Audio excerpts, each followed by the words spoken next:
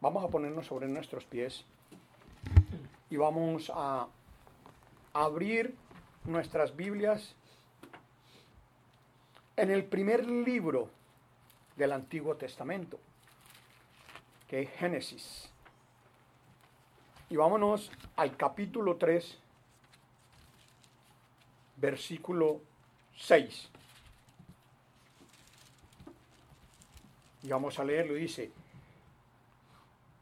Así vio la mujer que el árbol era bueno para comer, y que era agradable a los ojos, y que era el árbol deseado para alcanzar conocimiento.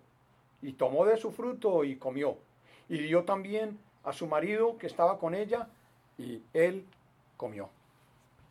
Dios Padre Todopoderoso, Señor, te damos gracias por tu palabra, Señor, y estamos ante tu presencia, pidiéndote, Señor, que seas tú, a través de tu Espíritu Santo, el que nos traiga esta palabra, de que nos dé explicación de tu palabra, Señor. Acalla mis labios si hay palabra de hombre, Señor. Si es evangelio contrario, Señor, quítalo de mis labios, Señor. Que no sea un evangelio nacido en corazón de hombre, sino que sea la verdad de tu palabra. Gracias te damos. En el nombre de Jesús. Amén. Pueden sentarse. Vamos a ver hoy el origen del pecado. Porque muchas veces nosotros pensamos o decimos, bueno, esto es pecado, aquello es pecado. Pero ¿sabemos cuál es el origen del pecado?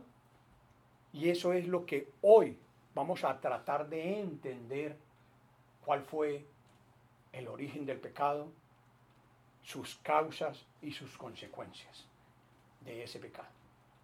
Acabamos de leer ahí y sabemos la historia en Génesis de todo el capítulo 3. En todo el capítulo 3 vemos cómo fue la caída, cómo se originó el pecado, ¿verdad? Entonces, primero que todo vamos a definir qué es pecado. Pecado son acciones, obras que hacemos de parte de la humanidad. Fíjense que estoy diciendo de la humanidad, no del cristiano. Es de la humanidad completa, porque toda la humanidad fue creada por Dios. Entonces es una responsabilidad de toda la humanidad, no solamente de los creyentes, pero más en nosotros que somos verdaderamente creyentes, ¿verdad? Verdaderamente creyentes. Dice, entonces es de la humanidad en rebeldía, ojo con esa palabra, en rebeldía contra Dios. Eso es lo que es pecado. ¿Por qué se produjo el pecado? Vamos a ver varias cosas que aquí en el libro de Génesis, en este capítulo 3, nos da la explicación. Primero, el por qué se produjo el pecado. Por el diálogo, por el hablar. Fíjense que si todos hemos leído Génesis, ¿verdad? Y sabemos cómo se originó, cómo la palabra ahí nos enseña y dice que la serpiente era el animal más astuto que Dios había creado.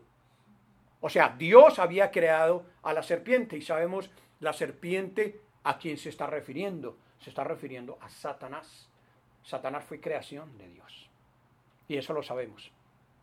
Y después, más adelante, vamos a ver de pronto un estudio de cómo cayó ese ángel, ¿sí?, de los cielos, porque era creación de Dios. Dice, era más astuto que todos los animales que Dios había creado. Y fíjense que cuando él empezó a dialogar, cuando él empezó a hablar, no fue simplemente por llevar una rutina, por llevar un hablar, por no aburrirse. No. Y fíjense que es un diálogo. Y para un diálogo se necesitan mínimo, ¿qué? 2 personas.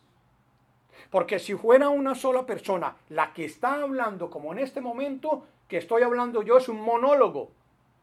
Pero para un diálogo se necesitan mínimo 2 personas, ¿sí? Entonces, Satanás buscó a la mujer. ¿Por qué a la mujer? Ahora no, yo no sé. ¿Por qué buscaría a la mujer? ¿Será porque la mujer de pronto escucha más que el hombre? ¿O será porque la mujer andaba sin hacer nada y Adán le tenía que estar vigilando a su esposa, no dejándola sola para ver qué pasaba? ¿Será porque a las mujeres les gusta siempre explicar todo al detalle? Porque la mujer, usted ha visto que la mujer explica todo al detalle. Al hombre nos preguntan, ¿cómo te fue hoy? Muy bien. Pero si le preguntamos a la mujer, ¿cómo te fue hoy? Le empieza a contarle desde que salió de la casa, todo lo que hizo todo el día hasta que regresó a la casa, ¿verdad? Así es la mujer, la naturaleza de la mujer. Es la naturaleza de la mujer. La naturaleza del hombre es simplemente, ¿cómo te fue hoy? Bien. Y eso es todo, ¿verdad? Y eso lo debemos de entender, porque es una naturaleza. Entonces, a lo mejor, esta serpiente vio eso en la mujer y empezó a dialogar con ella, empezó a hablar, empezó a crear en ellas cosas, a decirle, con que Dios dijo, ojo, con que Dios dijo que no comerías de este árbol, lo dice en Génesis, no comerías de este árbol. Mire cómo él cambia y tergiversa la verdad del Evangelio. Porque Dios no le dijo a Eva así, Dios le dijo, de todos los árboles que hay en el Edén, puedes comer. Pero este que está allí no. Pero Satanás fue el hijo. Con que Dios dijo que no comieras de este árbol. El diálogo, el hablar. Tenemos que tener mucho cuidado. Hoy en día, nosotros, ¿a quién escuchamos? ¿Con quién hablamos? ¿Y de qué hablamos? Tenemos que tener mucho cuidado, hermanos. Porque muchas veces nuestro hablar, nuestro diálogo con otra persona no está edificando. No está edificando. Como veíamos hoy en la clase en la mañana. No se está edificando. Y cuando no hay edificación, es mejor no seguir hablando, es no seguir el diálogo, porque va a traer consecuencias. Y no van a ser consecuencias buenas. ¿Verdad? Nosotros ya no podemos estar en ese diálogo, en estar hablando lo que no se debe hablar con las personas que no se deben hablar. En eso es mejor uno callar. ¿Por qué? Porque fíjese que en Marcos 1:25, y no vayan, yo les voy a leer. En Marcos 1:25 hay una parte donde nuestro Señor Jesucristo, cuando fue a predicar, que estaba en Capernaum, él fue a la sinagoga, dice la palabra, en Marcos dice que fue a la sinagoga de ellos a enseñar. Y que allí había uno de ellos que tenía un demonio. Y ese demonio empezó, dice, literalmente a chillar, porque los demonios chillan cuando ven al Hijo de Dios. Y empezó a chillar. Y solamente, mire, ¿qué le dijo Jesús? Lo reprendió y le dijo, cállate y sal de él. Él no se puso a dialogar y a escuchar lo que ese demonio estaba diciendo y chillando. No, él le dijo con autoridad, cállate y sal de él. Y esa misma autoridad la tenemos nosotros hoy en día a través de Cristo Jesús. Cuando nosotros realmente estamos en Cristo Jesús, tenemos esa autoridad. De resto, mis amados hermanos, si nosotros no estamos bajo el señorío de Jesucristo, el demonio nos va a dar 3 vueltas. Nos va a golpear, hermanos. Pero el Señor con toda autoridad le dijo, cállate y sal de él. E inmediatamente el demonio salió. No se puso a practicar con él ni a hablar con él. Y luego le llevaban muchos para que fueran sanados, enfermedades y todo. Y sacaba demonios. Y dice, ahí mismo, en Marcos 1:34, dice, no dejaba hablar a los demonios. No los dejaba hablar. Jesús no los dejaba hablar. Y eso es lo que nosotros hoy en día tenemos que hacer con aquellas personas que nos vengan a edificar nuestras vidas, aquellas personas que nosotros empezamos a contarles nuestro testimonio, pero ellos se burlan de nuestro testimonio y se lo atribuyen a los azares de la vida y no a Dios. Empiezan ¿a qué? A robarnos nuestras perlitas. Entonces no podemos echarle nuestras perlas a los perros. Eso lo tenemos que dejar. No darle oportunidad al enemigo que venga a establecer un diálogo con nosotros. No lo permitamos en ningún momento. Con autoridad, así como Jesucristo le dijo, cállate y sal de él. Nosotros con esa misma autoridad le podemos decir, no te escucho, cállate, que el Señor te reprenda. Pero no demos oídos a lo que no nos conviene. ¿Sabe por qué? Porque si damos oído a esas cosas, ocurren ciertas circunstancias, ciertas cosas en nuestras vidas. Y una de ellas, hermano, es la duda. Cuando empezamos esos diálogos, eso es hablar, todo eso nos va creando una duda. Si no tenemos una convicción total en Cristo Jesús, en su verdad, va creando dudas en nuestras vidas. ¿Sí? Cuando empezamos a ver las películas, el Código de Da Vinci, si no tenemos la madurez, el conocimiento de la verdad de nuestro Señor Jesucristo, nos empieza a crear duda. Porque estamos viendo y estamos escuchando y empieza a crear su duda. ¿Será que sí? Y a mí me habían dicho esto, ¿será que no? Empieza a haber duda. Cuando empezamos a leer libros que nos dicen otra cosa diferente sobre la creación, que el Big Bang, que somos descendientes del mico, del gorila o del simio. Entonces los simios y los gorilas que hay hoy en día no evolucionaron, ¿se quedaron? Hermanos, eso es mentiras, pero va creando duda en nuestras vidas, ¿o no? Va creando duda, porque estamos escuchando, viendo y hablando lo que no debemos hacer. Va creando duda. Y en 1 de Pedro 5:8 dice, sed sobrios, velad, que vuestro adversario, el diablo, ¿anda qué? Como león rugiente, buscando a quién qué? A quién devorar. Porque eso es lo que hace Satanás. Satanás en todo momento está pendiente. Mire, hasta Satanás entra, claro, con permiso y autorización de Dios, entra al trono de Dios. Satanás entra al trono de Dios para ir a acusar ¿a qué? A tu hermano. Y dice, mira aquel.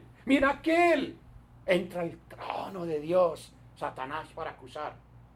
Y él anda como león rugiente. A ver tú, ¿qué confiesas? ¿Qué haces? ¿O qué no dejas de hacer para darle autoridad a Satanás y tomar ese poder sobre ti? Porque tú se lo estás permitiendo, se lo estás dando. Sed sobrios y velad, porque vuestro adversario, el diablo, anda buscando como león rugiente a quien devorar. No permitas, hermano, que esa duda haya cabida en tu corazón, porque ya sabemos qué nos va a pasar cuando este enemigo que anda por ahí buscando, hasta que encuentra. ¿Y sabe qué hace eso? Hermano, porque cuando tenemos esa duda, ya empieza a haber duda en nuestro corazón, nos empieza a ofrecer promesas falsas. Porque así es el enemigo. El enemigo, hermano, nos empieza a dar falsas promesas, porque él todo lo que hace es falso, todo lo que él hace es mentira. Y como ya creó una duda en nuestro corazón, como a Eva, de tanto hablarle, y esto no fue que le habló a Eva de un día para otro, o que se produjo en un solo día, esto tuvo que haber llevado mucho tiempo para irle endulzando el oído, para irle diciendo, mira, para ir creando esa duda en el corazón de Eva, para que Eva llegara a acceder, a caer en eso, ¿verdad? fue creando duda, y eso fue con mucho tiempo, porque él también tiene paciencia y él sabe esperar, y él se disfraza como ángel de luz. ¿Para qué? Para que creamos que eso proviene de Dios, pero mentiras, proviene de Satanás. Por eso tenemos que tener discernimiento espiritual para saber cuándo es palabra de Dios, cuándo es promesa de Dios. Y Satanás, cuando crea la duda, entonces nos dice, ya hay duda en su corazón, vamos a darle falsas esperanzas, vamos a darle falsas promesas. Eso nos ofrece. Y ahora sí, los invito, vayan a Juan 8:44. Vamos al Evangelio del apóstol Juan, al capítulo 8 y al versículo 44. Y vamos a leerlo. Y verá lo que dice aquí cuando los mismos judíos, los de su pueblo, lo estaban acosando, lo estaban buscando, lo que él le respondió después de que lo estaban acusando a él. Le decía, vosotros sois de vuestro padre, del diablo, y los deseos de vuestro padre queréis hacer. Él era homicida desde un principio y no se mantuvo en la verdad, porque no hay verdad en él. Cuando habla, ¿habla qué? Mentira. De lo suyo habla, pues es mentiroso y padre de ella. Es padre de la mentira.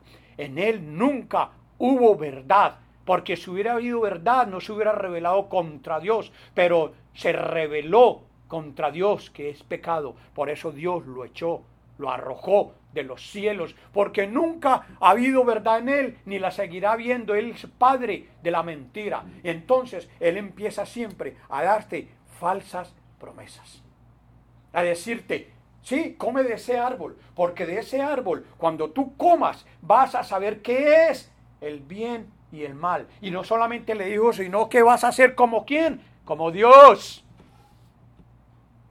Y eso también fue lo que pasó. Satanás quería ser como Dios. Y ya sabemos lo que le pasó. ¿Sí? Y le dijo, vas a ser como Dios, conocedores del bien y del mal. Promesas falsas, que no puede cumplir el enemigo. Cuando creemos en estas falsas promesas que el enemigo nos hace, hermano, entonces, ¿llega qué? Llega la tentación. Fíjese, duda, falsas promesas, me tentó. Uy, esto está muy bueno. Voy a ser conocedor del bien y el mal, voy a ser como Dios. Voy a tener algo nuevo, hermano, y cae esa tentación. Cae esa tentación. Si nosotros verdaderamente no estamos sometidos a Dios, la tentación llega a nuestras vidas. Por eso Santiago 4:7 nos dice, someteos pues a Dios y resistid, ojo, y dice, y resistid al diablo. ¿Y qué? Gracias, hermano. Y huirá de vosotros. Pero tenemos que estar, ¿cómo va a huir Satanás de nosotros si nosotros no estamos sometidos a Dios? Tenemos que someternos a Dios. Y una de las cosas que debemos someternos a Dios, hermano, es no creer esas falsas promesas, para que esa tentación no caiga y haga efecto en nuestra vida. Porque cuando ya la tentación llega a nuestra mente y baja a nuestro corazón, la palabra del Señor me enseña que ya pecamos. Cuando tú miras, dice el Señor Jesús, cuando tú miras a una mujer y la deseas en tu corazón, ¿qué dice? Ya pecaste, fornicaste con ella. ¿Sí? Y no es que está diciendo, no, es que a la mujer no la puedes mirar. Tienes que ir con un velo aquí para no ver la mujer. No, a la mujer se admira como mujer, porque la mujer es bella. Pero que tu corazón, esa belleza de esa mujer, no te lleve a que esa mirada, se vuelva una acción y ya la desnudes con tu mirada. Porque dice el Señor, ya pecaste, ya fornicaste con ella. Hay que tener cuidado con eso. Porque eso es lo que el enemigo pone en nosotros. La tentación después de la duda. Y cuando caemos en esa tentación, entonces, hermano, se produce el pecado. ¿Y sabe qué es pecado? Dijimos arriba, es rebeldía. Y la rebeldía es la raíz del pecado. ¿Por qué cayó Satanás? Por rebeldía. ¿Por qué cayó Eva? Por rebeldía. Adán, por rebeldía. Una rebeldía en contra de Dios. Entonces, hermano, eso lo acabamos de leer en Génesis 3:6. Eso fue el comienzo, donde Eva comió porque vio con sus ojos, lo saboreó, lo olió, puso todos sus sentidos en ese árbol prohibido. Vio una fruta tan agradable que comió de ella. Y no solamente comió ella, sino que le dio a Adán. Pero Adán tenía que estar pendiente de su mujer. ¿Qué estaba haciendo su mujer? Hoy en día nosotros también tenemos que estar pendientes qué hacen nuestras esposas, qué escuchan, con quién hablan, qué está haciendo y qué no está haciendo, para que no caiga en tentación. Porque si cae en tentación, hermano, hay consecuencias. Hay consecuencias, hermano.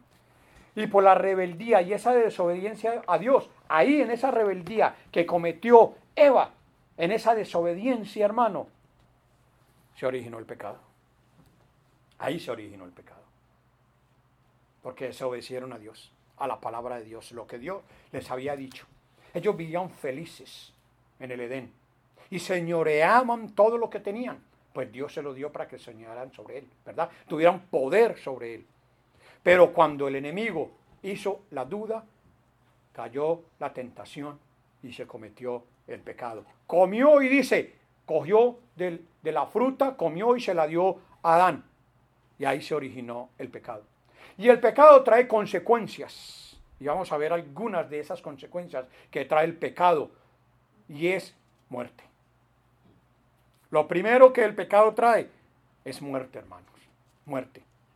¿Por qué? Porque cuando nosotros hemos nacido de nuevo, le hemos entregado la vida a nuestro Señor Jesucristo, supuestamente hemos pasado de muerte a ¿qué?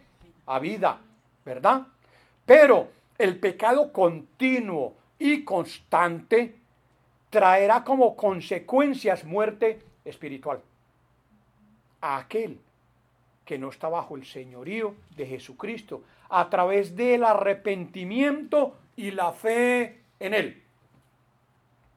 Cuando verdaderamente nosotros, hermanos, no tenemos un arrepentimiento, cuando no tenemos la fe puesta en nuestro Señor Jesucristo, entonces es muy fácil que nosotros sigamos cayendo en el pecado continuo y constante. Y cuando nosotros cometemos pecados continuos y constantes, o sea, de toda forma, sabiendo que ya estamos en luz, como hablaban también hoy en la clase, sabiendo que ya estamos en luz y no en oscuridad, entonces nosotros no podemos regresar a la oscuridad.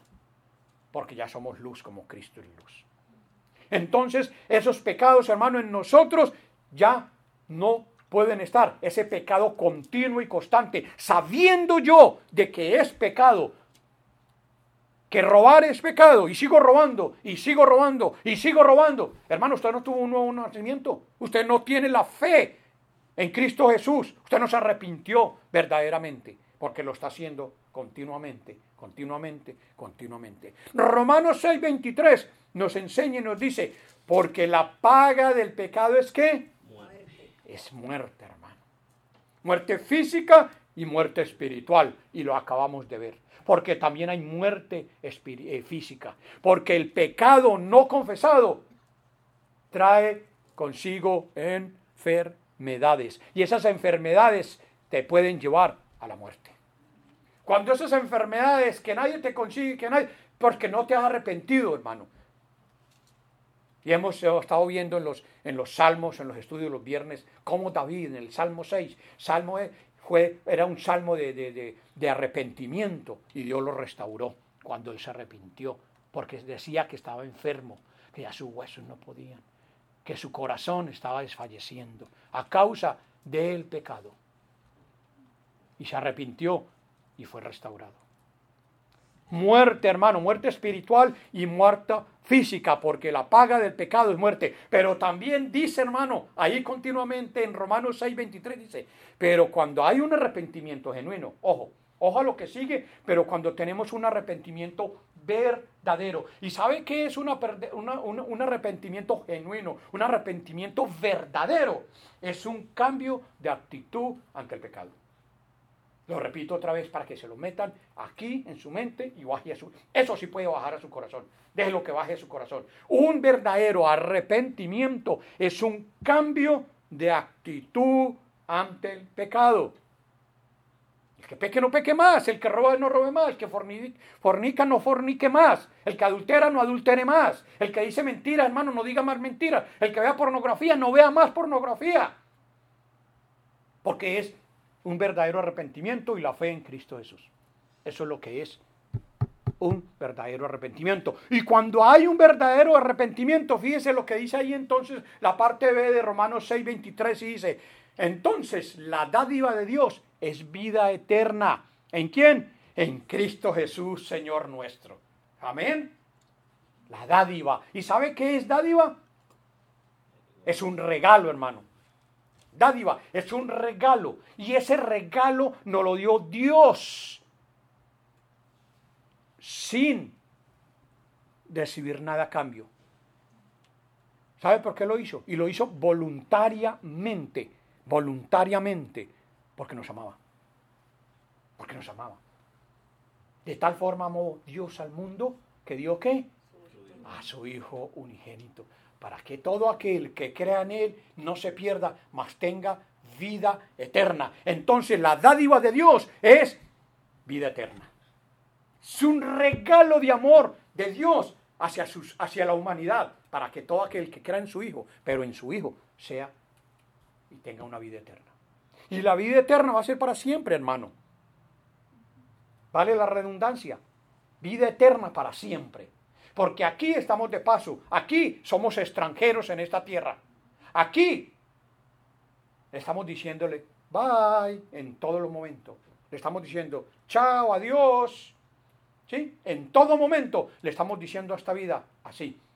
Porque sabemos que nos espera una vida eterna. Tú escoges con quién quieres ir. Si quieres ir con Dios o si quieres ir con el enemigo. ¿Verdad? Pero hoy es el día, aquí es la oportunidad mientras estemos en este cuerpo, donde podamos tomar nosotros la decisión a dónde queramos ir, porque después no hay arrepentimiento. En el día postrer no hay arrepentimiento, hermano. Ya no hay arrepentimiento. No hay nada que valga. No hay nada que valga. Ya te vas para un lado o te vas para el otro. Por eso, escoge hoy. Hermano, entonces, vida eterna es la dádiva de Dios. Otra consecuencia del pecado es alejamiento de Dios. Nos alejamos de Dios, hermano. Hay separación de Dios. Y esto siempre yo lo he enseñado y lo seguiré enseñando hasta que no lo sepamos bien. Nosotros, mire, dice es alejamiento de Dios, separación de Dios. No es que Dios se separe de nosotros y se aleje de nosotros. Somos nosotros, ¿sí? A causa del pecado que nos alejamos de Dios. Porque Dios siempre está aquí arriba, vea. Dios está siempre ahí. Nosotros estamos debajo de Él cuando estamos en comunión con Él. Cuando no hay pecado, cuando nos hemos arrepentido verdaderamente del pecado, estamos así. Pero cuando cometemos una rebeldía de pecado, hacemos esto. Pero Dios continúa ahí mismo. Nos salimos de su cobertura. Pero cuando nos arrepentimos de ese pecado y no lo volvemos a cometer, vuelves a comunión con Dios. Vuelves a comunión con Dios. Pero Dios no se mueve. Nosotros somos los que nos movemos. Eso es un alejamiento de Dios. ¿Por qué? Porque se rompe toda comunión con Dios, hermano. El Salmo 73, 27, de pronto les puede sonar un salmo duro, una palabra de Dios dura, pero es que recuerden que Dios es un Dios ¿de qué? De justicia. Dios es amor, pero es un Dios de justicia. Y dice miren lo que dice el Salmo 73, 27, dice, porque he aquí los que se alejan de ti perecerán. Tú destruirás a todo aquel que se prostituye apartándose de ti. Todo el que se aleja de Dios, hermano. Todo, porque somos nosotros. Cuando nos alejamos, estamos dispuestos a muerte. Estamos dispuestos a ser destruidos. Si no volvemos a tener la comunión con Dios, vamos a ser destruidos. Vamos a desaparecer. Porque el enemigo sí lo va a hacer. El enemigo nos va a llevar. Porque no hemos restablecido esa comunión con Dios. Y si, hermano, si persiste ese alejamiento de Dios, entonces caemos en otra consecuencia, que es la esclavitud. Y la esclavitud, hermano, lo estamos en los miércoles se están dando el estudio precisamente sobre el libro de Romanos. Y Romanos, todo el capítulo 6 nos habla sobre el pecado. Todo el capítulo 6 nos está hablando sobre el pecado y la ley, ¿verdad? Y sabemos que el pecado nos lleva ¿a qué? A ser esclavos. Precisamente, ¿por qué? Porque cuando Dios mandó a su Hijo Jesucristo a que muriera por nosotros en la cruz del Calvario, derramara su preciosa sangre, y todo que en Él crea, dice que nos va a limpiar de todo pecado, ¿va? Nos va a dar la salvación y la vida eterna.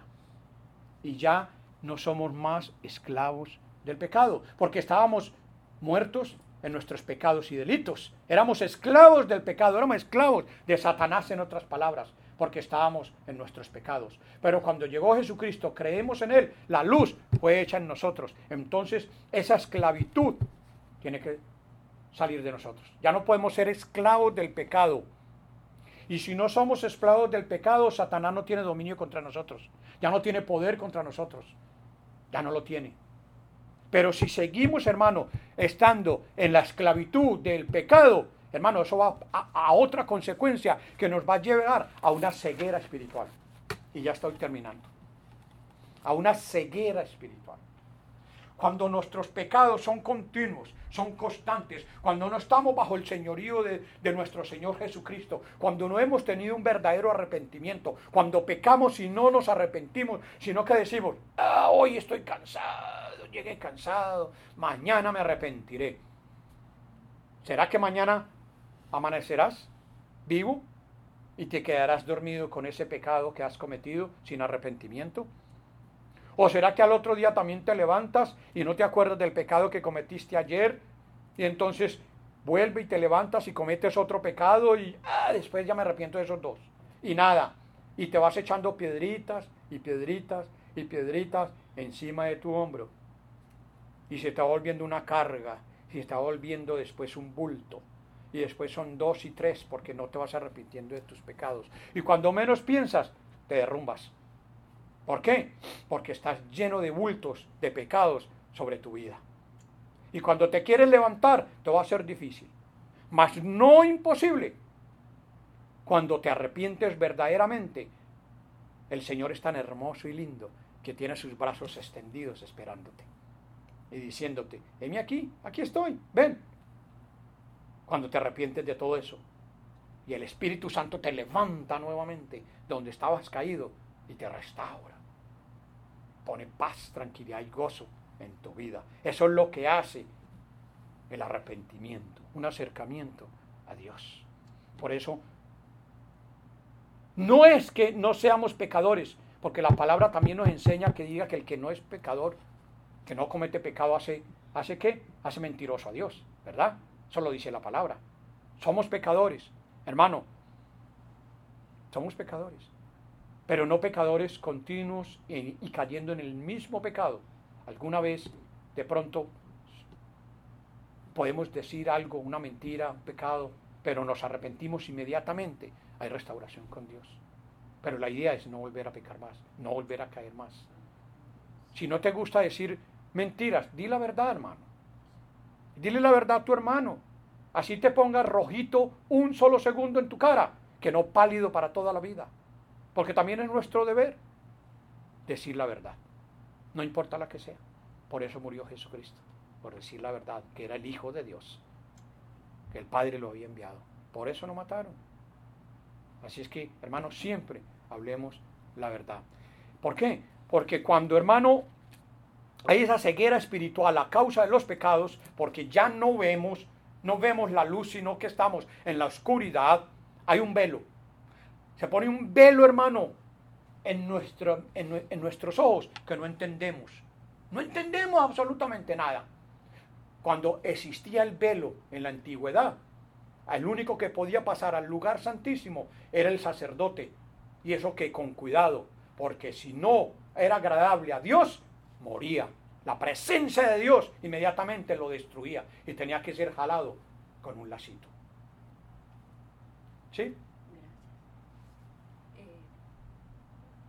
Usted guiado por el Espíritu Amén. del Dios vivo, Amén. Gloria a Dios. Eso es para Dios. Pero eso lo hace Dios cuando verdaderamente, hermana, gracias por sus palabras, pero cuando uno se mete verdaderamente con la palabra de Dios, cuando ves la verdad y cuando no te da miedo decir la verdad, Dios está contigo. Y ustedes no deben mirar al hombre, no me miren a mí, miren a Dios, miren la palabra de Dios. Yo no los estoy regañando, yo no les estoy enseñándoles lo que dice la palabra.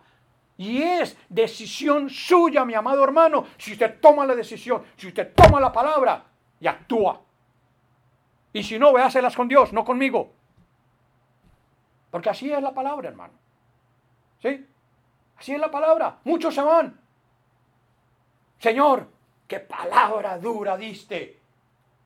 Muchos se han ido. Y le dijo el Señor a sus 12, ¿ustedes también quieren irse? Váyanse, váyanse. Porque no resistían la palabra verdadera. No resistían lo que el Señor les estaba enseñando. ¿Verdad? Hermano, entonces, cuando nosotros vemos la verdad, cuando nosotros no estamos tentados, cuando no dejamos que el enemigo ponga diálogo en nosotros, cuando nosotros no permitimos que el hablar no nos edifica, hermano, eso hay que cortarlo. Porque si no caemos en lo mismo que cayó Eva y Adán. Y producimos pecados. Porque el pecado es primeramente contra Dios. El pecado, porque es una rebeldía contra Dios. Es pecado primero contra Dios todo lo que hacemos. Luego contra el que cometimos el pecado, con nuestro hermano, y tenemos el deber de ir a pedir perdón primero a Dios, luego a tu hermano y si es posible recompensar a tu hermano. Pero tenemos que vivir en esas, hermano. Porque si no, ese velo no se va a caer nunca de nuestros ojos.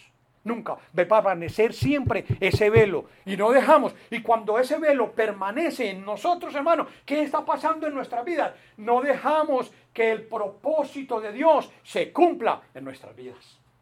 Porque hay un velo. Somos impíos. No dejamos que el propósito que Dios desde el principio del mundo creó para cada uno de los que iban a ser escogidos, separados, apartados, hijos de Dios, que cumpliera. Porque hay un velo. Pero gracias a Dios, hermano, que cuando cayó el velo, Jesucristo, cuando expiró en la cruz y dijo, consumado es, hermano, el velo se rompió de arriba hacia abajo, dando libertad y quitando del velo de nuestros ojos. ¿Por qué? Porque el que murió era el Mesías, el que murió era el Hijo de Dios, el que murió es el único que nos puede dar una vida eterna y llevarnos y presentarnos justos ante Dios Padre. Solamente Jesucristo, porque Él dice, yo soy el camino y la verdad y la vida. Y nadie llega al Padre sino por mí. Así es, hermano, cuando cedemos, hermano, cuando no dejamos que ese velo caiga de nuestros ojos, estamos cediendo ante el poder del mal. Por eso debemos estar atentos con quién hablamos, con quién dialogamos, hermano, y no nos podemos prestar para esas cosas. Pongámonos sobre nuestros pies y vamos a terminar.